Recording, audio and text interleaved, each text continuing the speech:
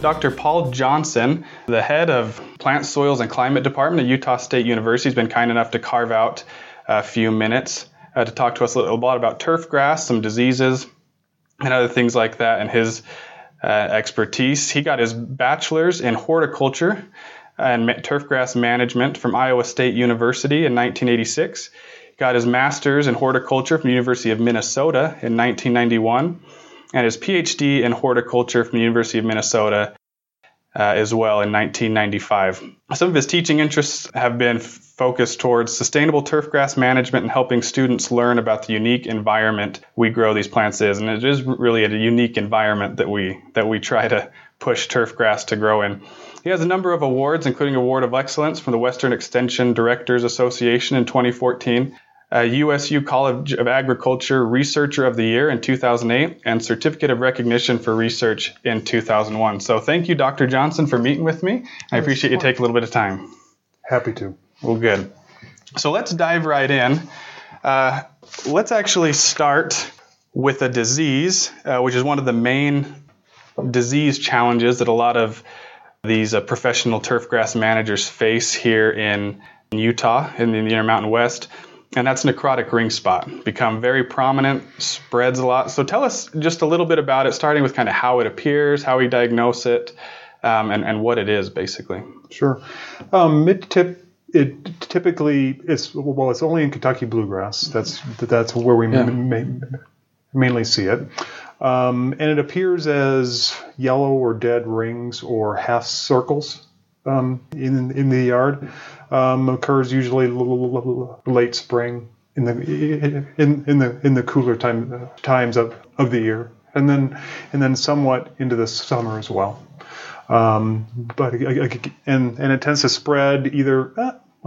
I'm not exactly sure how it spreads, but it does move from lawn to lawn. It's probably the most common turfgrass disease we deal with here in Utah, except for snow mold. But since we don't have a lot of diseases, really, this is one that we do often have a lot of questions about. Perfect. And does it occur mostly? Does it live in the soil? Is it soil borne, or is it something that just transferred via leaf blades, or do we know that? I really hate to say for sure because I'm not a plant pathologist, but I think it's a soil-borne disease. Yeah. Gotcha. Good. And then you mentioned it's most commonly found in Kentucky bluegrass, or only found, I guess, in Kentucky bluegrass. That's what I'm aware of, anyway. Yeah. And so I noticed that we're trending a lot more towards blends of grasses versus just the straight Kentucky blue, but obviously Kentucky blue is the most prominent by far. Most common. But have they seen, is there like a ratio in a blend, like an 80-20 Kentucky bluegrass to perennial ryegrass is just really common right now?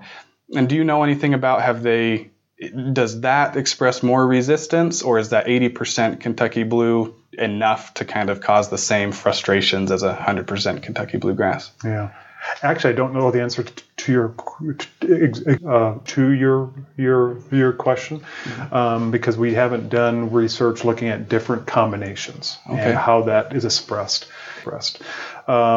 Typically, though, what I do say is the disease does reoccur in the same location over and over again, and so usually what I've recommended to people then is if they have seen the disease is to overseed with ryegrass, simply to fill in, and because the ryegrass won't be affected, it should take care of the disease in that way.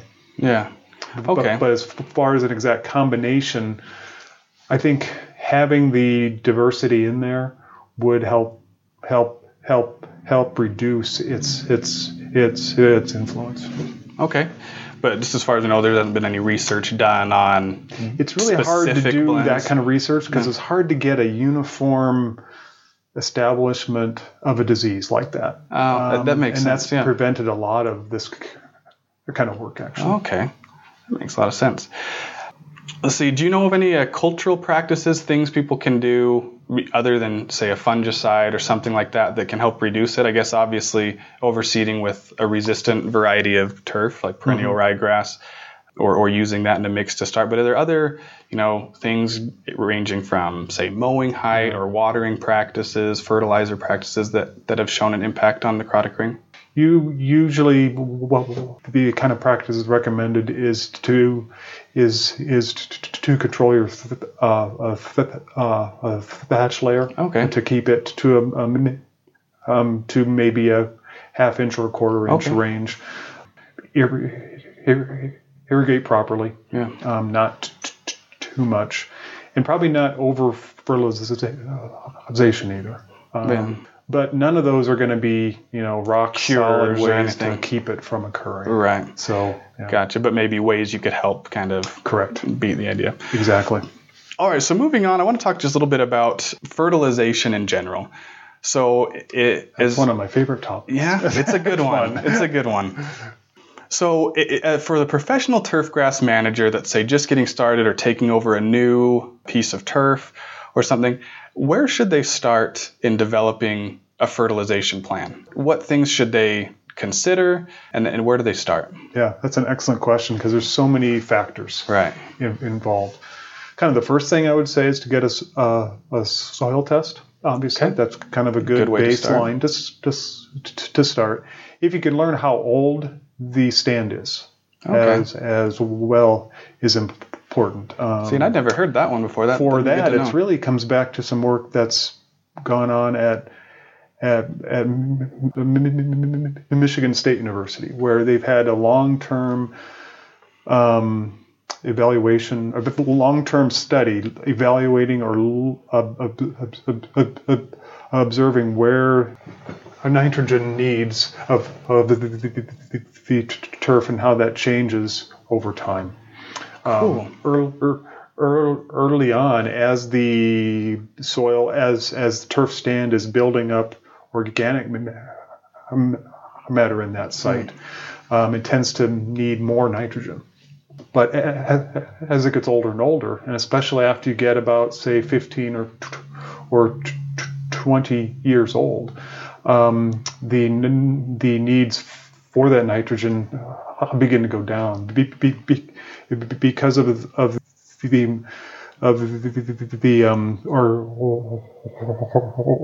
organic matter making available more nitrogen. Right.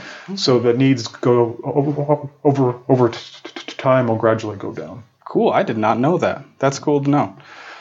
So, and then third, expectations. What are you expecting out of these areas? Yeah. Is it a lawn that doesn't see a whole lot of use? Is it a commonly used area that has a lot of traffic? Is it something that has to look perfect, as in an athletic field? Right. And so that also dictates how much fertilization is often needed. The assumption being that the higher the traffic or the better it has to look, the nitrogen fertilization levels will go up.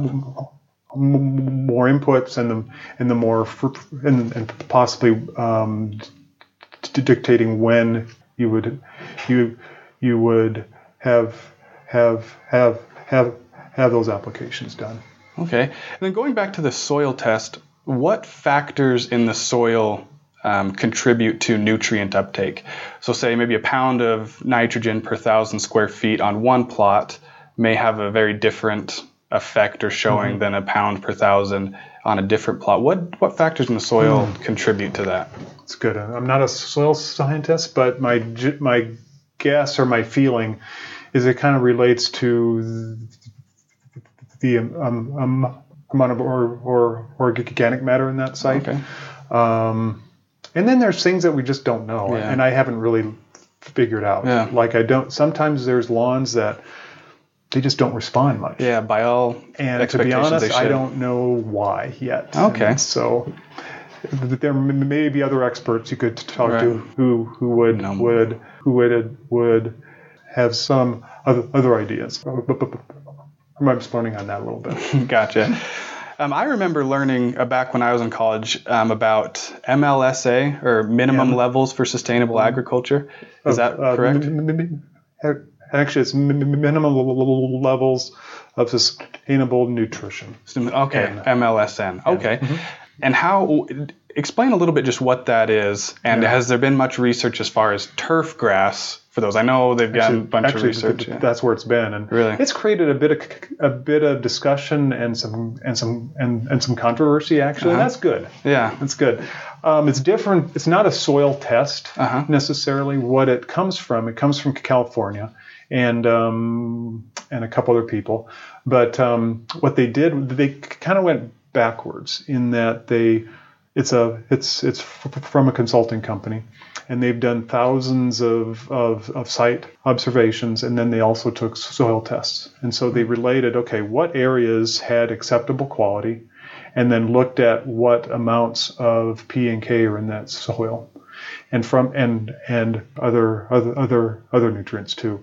But and so they kind of went backwards. Okay, what are the minimum amounts we needed typically to have acceptable turf?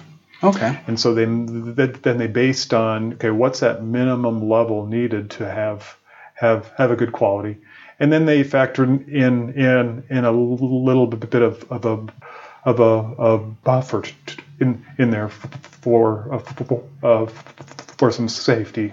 Okay. Essentially. And then that's what they've begun to use, and I think it's been pretty successful, and it's reduced the applications that a lot of people have actually put out. Okay. It's kind of been geared towards the golf industry, but I think it applies pretty widely.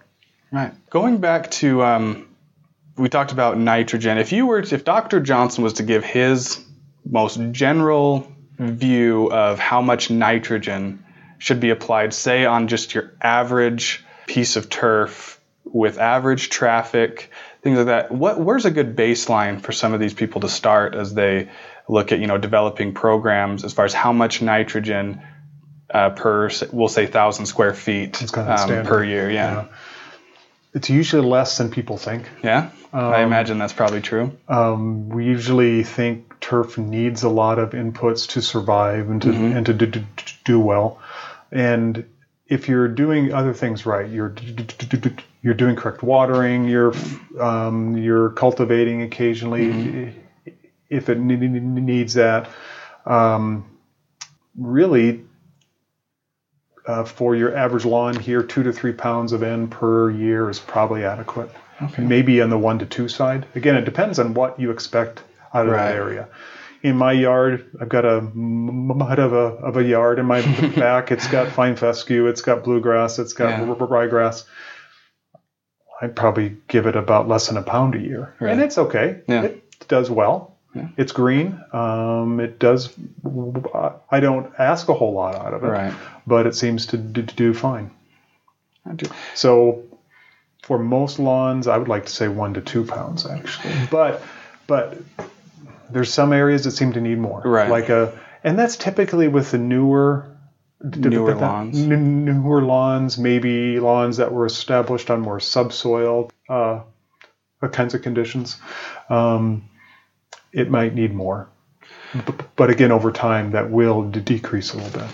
Do you think some of that factors into, when we say how much we're putting on, if we're putting on too much, do you think some of it factors into maybe how we're applying, that we're doing large chunks at a time? It seems like, and some people are limited if they say if it's a commercial applicator or something, they can only be at that lawn 4 times a year, and so they tend to put on a lot at a time, and a lot of it is lost naturally. It doesn't really maintain in the soil and available for very long. Do you think that plays a factor in kind of how much we end up putting on? It can. Yeah, it can, and the forms that may be put on too. There's everything from slow release forms to very fast release forms, and the fast release are often really cheap. Yeah, and that's fine. But if you put on a whole bunch at a time, you don't use all of that. Right, a lot of it just disappears, doesn't end up doing any benefit. What about phosphorus and potassium, particularly here in the Intermountain West? There's a lot of I hear a lot of different things about how much we should be applying. Some say there's enough in the soil. How does that factor in? Based on what you've done or seen, what amounts of P and K typically are in the soil? Do you know? Here in the Intermountain West, I guess I couldn't rattle off a hard number, but usually they say there's plenty. If you get a soil test back, usually phosphorus shows that it's in the medium to high range. Usually there is. Yeah. Even I have yet to see potassium. Yeah, I have yet to see phosphorus deficiency in turf around here. The only time I've seen phosphorus deficiency was on our sand putting green, where we purposely did not put on phosphorus for years. Yeah. And then I saw some of that. But as soon as we put on a little tiny bit, it came out of it. It came out of it. So I totally agree in that everything I've seen, typically the amounts of P and K are usually adequate or high. Yeah. And so there's really no need to add any more, except at establishment. That's about the only time I would. And that's not because it builds roots or anything like that. Because phosphorus isn't very mobile, it gets phosphorus to those new seedlings. Right, where they don't have the root system established to access what's there. But once you have a mature turf is really good at picking out even small amounts.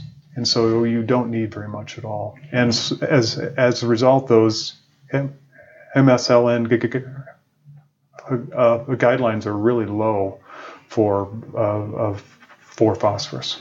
And so you had mentioned, not because the phosphorus builds roots. I hear a lot the up, down, all around, or nitrogen promotes leaf growth, phosphorus promotes root growth, and potassium contributes to the overall health of the plant. So as far as the actual functions of those nutrients in the turf, what roles do they all play, and how do they all function together, and what really does drive root growth? Or what really drives any growth seems to be nitrogen. I mean, I think the phosphorus, the misconception that phosphorus is needed to build roots is maybe from that reason we put it on for establishment. In that we apply it then to help it develop. But it's not that it's helping build more roots. It's just making it more available to the small roots there. But actually what builds roots is a good nitrogen fertilization program. That's what gives the plant really what it needs. And then does timing play a big factor in that? As when you apply nitrogen, can that trigger different functions? So because the plants do different things over the year. Right. And so what you want to do is apply your fertilizer when you want to favor the parts of the plant you want to favor. And I think we talked about that before. Yeah. That's why, the growth cycle of most of our grasses begins in the fall. So they kind of start their growth cycle in the fall. They're building roots. They're building some shoots as well. And so that's the reason we tend to focus more of our applications in that late summer, early fall period. Homeowners tend to do it more in the spring because after our snow comes off, we want to grow things. But the grasses, what they do then is make flowers. Right. And we don't want to favor that so much. It all goes up to those shoots. And so early applications of nitrogen just make you have to mow your lawn 2 or 3 times a week. Right. If you hold off a little bit later to the end of May-ish or something like that, it's beginning to slow down. It's not going to promote excessive growth at that time. So it's kind of like a psychological thing that we've gotten ourselves in the back thing. We come out of the long winter and we want to see it and pop we plant and grow flowers, like crazy. We plant other things, and so we want to do turf too. But really, when it's doing what we want it to do and promote healthy turf, it's at the end of the season. Yeah, end of our season. Right. As we usually think of it. So follow what the plant wants to do, and then favor that. That's a good rule of thumb. To favor what the plant wants to do when it's doing it. Yeah. Alrighty, well that's about all I had. Thanks again for your time, and hopefully we'll do it again soon. Sure. Okay.